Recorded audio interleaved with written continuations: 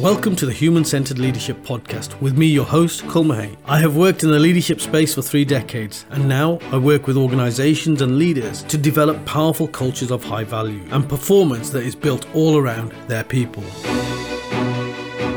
We will interview leaders from around the world and at the very top end of their game to explore what emotional intelligence in practice actually looks like and the benefits that it could bring to any team. This is a movement to transform the way that we see leadership and to create powerful cultures where people feel seen, heard, valued and appreciated, and consequently perform to their very best. Why don't you join the movement and subscribe to our podcast? And don't forget to click on notifications to stay up to date with all new content. Welcome to another episode of the show. Now, this is slightly different because only a couple of days ago, I had a conversation with this next guest and I enjoyed our conversation so much. But then we ended up having another conversation offline and we both said, do you know what? We ought to record another episode. So that's exactly what we're going to do here. So my guest today, welcoming back, is Farhana Kuddus. Farhana is Global Head of Diversity and Inclusion, currently supporting NASA on the equity mission, having spent time building inclusive workplaces in fintech, banking, broadcasting and media. She's worked in some of the big organizations that you might recognize, such as Sky and NBC Universal. Multi-award winning thought leader, recognized at the European Head of Diversity of the Year Awards and in Women in FinTech Power List as a top standout 35 to name but a few. Farhana, it's great to have you back. I know it's only been a few days, but it's great to welcome you back today. And thank you so much for having me yet again. I absolutely echo what you said. I enjoyed our conversation enough to come back and have a second one. But so thank you for inviting me back into the space. No, it's great to have you back. It really is. I want to get really down into the nitty gritty today, the reality of what diversity, equity and inclusion is and what it looks like on a day-to-day basis. So here's one thought that's been rattling around in my mind for a while now. So 2020 was an incredible year, wasn't it? It was a life-changing year for most of us in the world, if not everybody in the world. Organizations, countries, individuals, all of us, I think, were reshaped to some degree by 2020, largely by lockdown and the whole COVID and pandemic experience. But there were other big things that happened in 2020, and one of those was the tragic death of George Floyd. And of course, if we remember, the world was in an uproar, wasn't it, Farhana? There were protests around every single country. In fact, I remember there were even protests in war-torn Syria around the George Floyd issues and racism as an entity. I remember then, and I'm sure you did, that many leaders, both political and organizational, stood up, made statements. Lots of organizations and companies made statements on their websites. I got called into a lot of organizations to talk about racism, etc., etc., etc. But a part of me is still asking, so where are we now 3 years later? What has changed 3 years later? I mean, it's only a matter of a few days ago that we had the Casey review into the UK police service, talking about misogyny and racism, and it still exists 30, 40 years after the Scarman report, which was in the early 80s. And it's not just the police service, is it? This is still endemic in the culture across so many organizations. So what's happened? Why did we have all that noise in 2020 and why has so little changed? So first of all, I'm going to call it what it was. It was a George Floyd murder. And I think often we mind our P's and Q's so much that we don't call something what it is. And that comes at the risk of fully recognizing what we have in front of us and the scale of that. Respectfully, we need to work through these challenges that we're faced with. We need to work through these injustices. And we do that by good use of language, professional language. But I think it's important and entirely respectful to George Floyd and his family to call it what it is, a murder. Yes, it is tragic. But I'd also want to take the moment to say thank you. Thank you, George Floyd, right? Because George created a movement that since that moment till now has felt that we have moved forward. And I think we have moved forward in some respects, significantly. You said it there. Companies came out in their hundreds, in their thousands, to support Allegiance, to show that vocal alliance, support. Companies also put action behind their words. We saw an increase of roles like myself in businesses. And so I think it was almost one of the first times ever that I felt something is happening here, something great. Yeah. And unfortunately, it took a tragic murder for that to happen. And so when we talk about where are we now, that is what makes me think about, actually, have we really moved on? So to answer your question, I think we had moved on. And certainly in areas we still have moved on. But overall, if I'm going to be honest, I think we've gone backwards. Okay, interesting.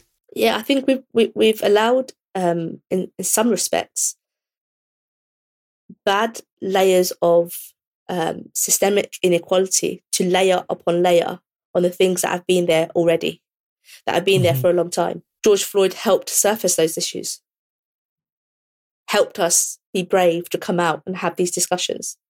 You know, George Floyd is an example. Azim Rafiq is another example. These are, we talked about change rebels in our first discussion. These are our change rebels, our positive change makers. Yeah. But unfortunately, when we reflect on how have they created that change, it's through tragedy, loss, trauma that have come up as a consequence. So where are we now? I think we've gone backwards, Paul. And I think we have a significant more amount of work to do where we sit now. I think in some sense, you're absolutely right. I think, with everything that we've heard within English cricket, within football, within the police service, within so many organisations and sectors, you can see that there's a whole lot of work yet to be done. So why is it that there is still this work to be done? Why is it that we're not doing the work? What do you think is holding organisations and leaders back from demonstrating what I call leadership courage to do what needs to be done, right? That's a fundamental leadership value. You've got to do the right thing. It's all about integrity. So what is it that's preventing us from doing that, from overcoming this shadow of racism for forever? Hard one to answer, if I'm brutally honest. I think for me, it comes back to simplicity, about accepting what is happening right in front of us, and starting with accepting and vocalizing that. We talked about the Casey report. Very clearly outlines that the issues have been there for a very long time. And reports that have come out are saying the same thing. And when we ask ourselves why is it still happening? I think the crux of it is people are failing to acknowledge and accept what's happening. And then beyond that, what we have is that things are happening and we choose to not give attention to it and not deal with it. And that's the crux of it. We know these things are happening, that inequity, injustice happens in every environment that we see around us. But the fact that we know that's happening and are literally doing nothing about it, does that worsen the problem? I think it does. Because that signals that it's okay, this stuff should happen. And when it does happen, that we're not going to make people accountable.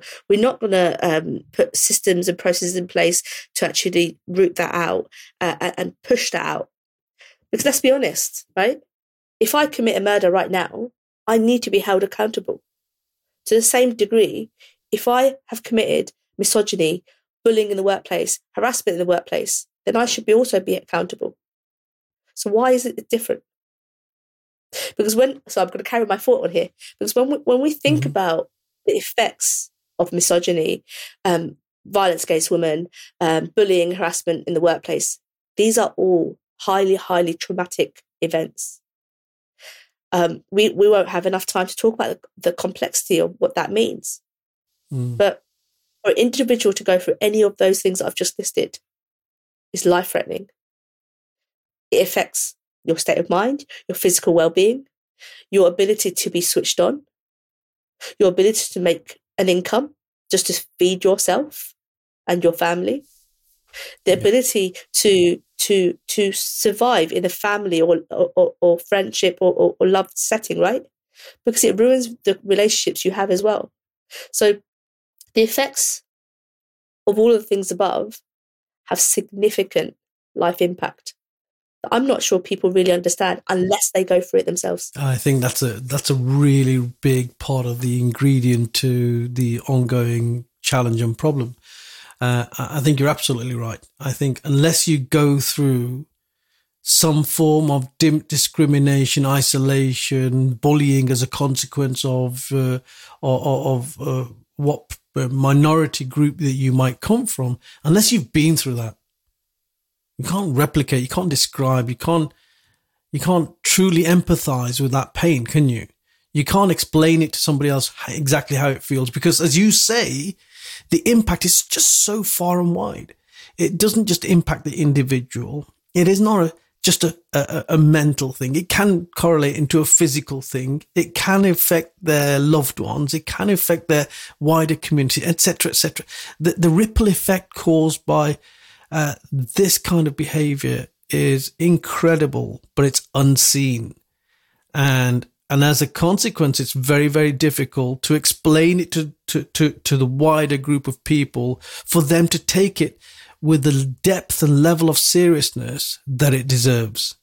If everyone knew, for example, if everybody knew what it felt like to be the victim of racism, then I'm sure most people are empathic. Most people care. But if they truly understood the level of pain and hurt that it causes, they would be in uproar. But they don't. And it's hard to explain it to them. It is hard to explain. And this is one of my ideas in the making a few years ago, but I haven't made it happen. But to create that feeling where someone can step into this space and get even a snippet of what these individuals go through, not the whole lot, just a snippet, right? They will be shocked. That's a heart attack in the making, right? There's two things there I just want to summarize in that we've just talked about: the unseen and the unfelt. Yeah, absolutely. No one will ever realize what that situation can lead to if they've not been in it. 100%. So how do we get people there? Secondly, it's the unseen. So when we go back and say, what do we think has gone wrong and what is still going wrong? It's because these situations are unseen, unheard. So when something happens, what is the most natural thing that occurs? They are hushed. Yeah. If you look at institutions, whether it's leaders that are saying, right, I'm going to deal with this, or no, that didn't happen, denying you of exactly what's happened, of your feelings, or whether it's the systems and processes, organizations have HR functions, whether it's those individuals that are protecting and squashing what's happened. This is what is causing us to be unseen and unheard and unfelt. So I think that's creating a lot of harm where things happen, but where that one brave soul decides to speak out and say, I've just gone through something, or I think I've gone through something. But to be just pushed back, not in the seat they were in, but pushed back out of their seat, then actually that creates a yo-yo effect. Yeah, this is incredibly interesting because it's raising quite a few thoughts in me. Number one thought, and I just want to get these thoughts out because as I'm getting older, I forget my thoughts and sometimes they're like nuggets of gold. So let me just get these thoughts out. Number one, this unseen, unfelt, the concept of the unseen and the unfelt. I think, going back on to, there are so many leaders out there that literally cannot be expected to truly, truly, truly understand the impact that this kind of behavior, whether it's racism, sexism, homophobia, whatever it might be, that this behavior has on the victims of this kind of discrimination and bias. And if they truly did understand it, they would be in uproar. They'd do something about that. But because they can't empathize truly, because they can't really step into those shoes, because they don't really understand that level of pain, what they then tend to do is they tend to maybe just create a woolly effect, as I call it. use really beautiful language, very verbose, very professional kind of language, and it actually makes the whole situation seem a bit less ugly than what it actually is, right? It sweetens that situation. And also, as a consequence of that, there's a lack of courage, because what we don't know about, sometimes we can be fearful of. So if we don't know what the true impact of this, some leaders out there will be fearful of that. And that's why there's not this universal acceptance of things like institutionalized racism, misogyny, homophobia, which we know exists in society by its very simplest of definitions. It will exist in most organizations because it sits within our policies. We don't mean it to happen, but it happens. It's unwitting, as Macpherson once said. It's unwitting racism, unwitting homophobia. And I don't understand why so many leaders just don't accept it for what it is, because only when you accept something can you do something about that. And finally, I think, for me, is this issue around people who are from minoritized communities sit in these organizations or in the community, and they are affected by these biases, this discrimination. And people therefore expect it to be either physical or traumatic because of an extremism element to all of that. But sometimes it's a nuance. It's a subtlety. It's something that's even more indescribable. It is a feeling. It is the way that you are spoken to, the way that you are looked at. It's when you are slowed down for promotion, using all sorts of nice language, but you're slowed down in your promotion prospects. It's when you are moved to different areas. It's when you're given slightly more work or less work than your colleagues. It's that. It's very nuanced, very sort of almost like this finger in the air kind of sixth sense that you get, that you pick up on, that other people simply won't probably even understand if you try to explain it to them. Yeah, and the last point is probably even more harmful than the other extremes of trauma we've talked about earlier. Because why is it more harmful? People think it's all in their head. People accept it. Yeah. And by accepting it, what we as that, often the minorities, so the global majority, let's say it probably, the global majority, we choose to accept it and we say, oh, it's not happening. We're so polite that we don't actually even voice it. We're talking about how our upbringing, our culture here. We're so polite that we want to, create harmony and unity, that we don't raise it because we think, it was just a one-off, or I think it's in my head. But I think those events are even more harmful. And I think, you said something there in one of your golden nuggets, Cole. This is why we've got to, yes, be professional, but at the same time start to call out things for what they are. I very clearly said George Floyd murder earlier. Now, there's a distinction between tragedy versus murder. Yes, it was a tragedy, but that's a man that had his life taken away because someone else chose to. And when we bring that back into a workplace, it's exactly the same. We're talking about microaggressions, that someone else choosing to implicit bias actions on you that create difference. And so we've got to call it out for what it is. The other thing is, when these things happen, we need systems and processes that support us. And unfortunately, systems and processes and frameworks within organizations are not good enough. And then when we look beyond, outside of the organizations, how does law really support us? Yes, we've got the fantastic Equality Act, right? And it grows day by day, right? But beyond that, what really is there? So let's address another red herring in the room. There's something called the Non-Disclosure Agreement, NDA. And so when individuals go through these trauma events, whether it's misogyny, homophobia, racial discrimination in the workplace, whatever it may be, if we follow the process of what typically happens, one of the other exit points is that, okay, colleague, we've recognized you've gone through something. I don't want to admit it. If I admit it, I'm going to be at fault. I don't want it to get out because it's going to ruin me. It's going to ruin my brand. So let's bring the NDA in and use it for how it shouldn't be used in the first place, right? Let's bring the NDA in and let's move the issue away. Let's give you some money. Let's get you to sign this form, and let's not be able to talk about it going forward. Exactly. But what's the consequence of that, right? Now, there are benefits in that. Closure, maybe, to a respect, sense of respect, etc. But there are significant consequences. Significant disbenefits. Yeah, we talked about it earlier. It goes back to the unseen, unfelt. But also, I talked a bit about closure there for that individual. But really, there is no closure, because you've actually disregarded what that individual has gone through. And not taken the opportunity, perhaps, Farhana, of learning the lessons and implementing that learning into the future policies and practices in your organization. So you're literally just waiting for that time bomb to blow up again with somebody else. There you go. Bingo, right?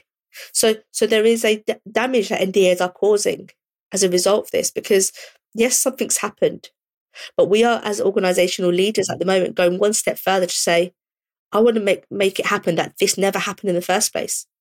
So no one ever talks about it again.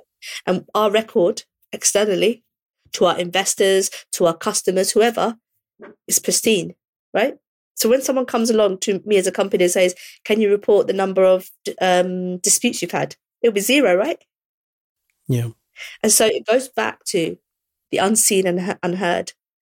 And if we strip it back, going back to the first conversation we had, if we strip it back, what we really need to do is start moving the dial on being heard, being seen. I talk a lot about there being personal consequences when you choose to be seen and heard, right? Let's not take it lightly. We've seen, significant people coming out in the public to do that. But how do we get there to make it the norm, where people are seen and heard, where the next person comes along and says, I'm comfortable to also be seen and heard? Because that's the culture we're not there at. Yeah, I think, I certainly experienced that with the Black Police Association. When we first set it up back in the early 90s, we were secretly meeting with each other, meeting in each other's houses. And as we started coming out more openly, there were a lot of our colleagues who were suspicious of us. But eventually, I think the culture did shift in the police service. So I think, the police service does, deserve some recognition, because where it was before BPA and where it was when I left the police service was that the BPA was a very well respected part of the organization, and people quite comfortable with that. For me, though, in amongst everything that we're talking about, accepting that most white heterosexual male leaders of organizations simply will not get what it truly feels like to be the victim, if you like, of either out and out discrimination or this nuanced discrimination that we're talking about, which is even harder to describe. There are still a lot of leaders out there who genuinely do want to create the right environment. And, I love having those conversations with those individuals who say, Cole, I don't have all the answers. I don't know all the issues. I know that there are issues, but I don't get them. And I may not ever get them. But what we need to do is create a culture where those issues are openly talked about, where there is a mutual respect for everyone, mutual understanding, mutual sort of embracing of difference within our teams. And that's why I work with organizations to create these emotionally intelligent cultures, and why I talk about human-centered leadership. Because if we create that human-centric culture, then actually diversity becomes a byproduct of that. Inclusion becomes a byproduct, because everybody recognizes that everybody is different. So when people say to me, it's all very well talking about it, what's the solution? I think that is the solution. Focusing on your culture, your environment, make sure it's human-centric environment, make sure that every single person, irrespective of who they are, is appreciated, is seen, is valued, have strong values in your organization, live by your values in your organization, make sure that the leadership shadow that you cast emulates those values of the organization. Then actually you will have a foundation of trust that everyone can operate within. And, you will become that employer of choice. You will attract a diverse kind of employee base, but you'll also have cognitive diversity where people feel comfortable talking from a different standpoint. You'll have creativity, innovation in your organization as well. So your bottom line will improve. Your performance metrics will improve. The confidence, satisfaction from your client base, your stakeholders will improve in your organization as well. So actually, we overcomplicate it, I think, but I don't think the solution is that difficult. And I think what we tend to do is, because we don't understand it, we tend to use this very verbose language over the years. And I've seen it over decades where new language comes in. 20 years ago, we weren't even talking about microaggressions or even unconscious bias. These words didn't exist. There were other words that we used or other phrases to describe exactly the same thing. So I think what we do, we introduce all this new language, and it makes us feel comfortable that we're doing something about it by creating this new rhetoric. Don't you think? Yeah, and language often gets in the way of what we need to achieve. People use language as an excuse often, cool, right? To say we're spending so much time in agreeing what that language means that we're not even getting to the crux of what we need to tackle in the first place. So it is really as simple as that. And really what's happened is we've allowed complexity to be layered on top of each other, right? And let's just give a moment to those leaders, by the way, that you talked about, that you described so beautifully there, that are there, that do want to meet us, that do want to say, let's create this culture, right? Because they absolutely deserve the credit, right? Without them, there would be no diversity and inclusion. Yeah. So let's give them, the applause they need, and let's put the spotlight on them, because there is a lot of good that is being done. And we started the conversation in our first discussion call about the word diversity, but really, our starting point is inclusion. It's not diversity. Yes, it is. It's not equality. It's not really equity either, right? It's inclusion. And in the inclusion strategies that I've led, right, I've always started at inclusion. So what does that mean? That means creating the environment where people want to be in, where you can invite people in. And when they're there, they want to be there, right? That's the approach that I've taken. And it is as simple as that, Farhana, for me. And that's the thing, right? Diversity, equity, inclusion should be a byproduct and will come naturally. So what you should be focusing on is inclusion and equity, right? And it can be achieved. And just want to say thank you to those leaders and those individuals that have chosen to be in the journey with us, right? Yeah, I'm very lucky. I come across these kind of individuals all the time, and I only work with these kind of leaders who have a genuine desire to create that environment of inclusivity in their organizations and their teams. So I'm quite fortunate because the people I tend to meet tend to be these kind of leaders, and I think we absolutely need to applaud them. And it takes great courage, doesn't it, to say, hey, I don't know. I don't have the monopoly on knowledge. I don't know what it feels like, but I know it's not right. And that's what people need to be saying. I don't know what it feels like, but I know it's not right. And therefore I want to change it. Sometimes the moment we start talking about diversity, it actually puts people's backs up. So I think if we approach it from the other end of the telescope, as you're talking about, and just talk about creating the right environment where everybody is included, what we're actually saying is we're creating this inclusive environment where diversity is embraced. And it's as subtle as that. So these nuances that so many people have experienced over the years, we just need to use the same nuances in our language. And then we need to stop talking about language and we need to just get on and do what needs to be done, right? Because change can happen. Change is happening, cool, right? If you look at the United Kingdom, right? I think the United Kingdom is an incredible country. I genuinely am so proud of this country in terms of its diverse makeup. We are such a diverse country. If you think about, just look at the Queen's funeral and how many people from different colors, different faiths, different, heritages showed up for the Queen's funeral, all with the common emotion of sadness for having lost the head of state. If you look at the wealth and depth of the intellects that we've got in this country, they come from every single walk of life. And that is the beauty of the UK. And we don't live in isolated areas like they do in parts of America where, different communities are segregated, we tend to be living side by side with each other. So there's a lot of strength that we can be building on within the UK because of how we are already. And I think sometimes we beat ourselves up, but there is still yet a lot of work to be done. And that gives us hope. That gives us hope that the work that we do is going to come to fruition. It might take us 300 years, 400 years, not even in our lifetime, but that gives us hope. And that is what I choose to be part of every day, right? Is to move that dial, even if it's to move it 0.5%. As long as we're moving it in the right direction. And you are moving that dial in the right direction with everything that you're doing, Farhana. And I want to say thank you for the work that you do. I know it can't be easy to be holding that flag of diversity, inclusion every single day can be a very exhausting task in itself. So I thank you for everything that you do, and long may you do it. Let's see the change. Thanks for listening. I hope you enjoyed this podcast. Please do subscribe and click on notifications for new content. And of course, connect with me on LinkedIn.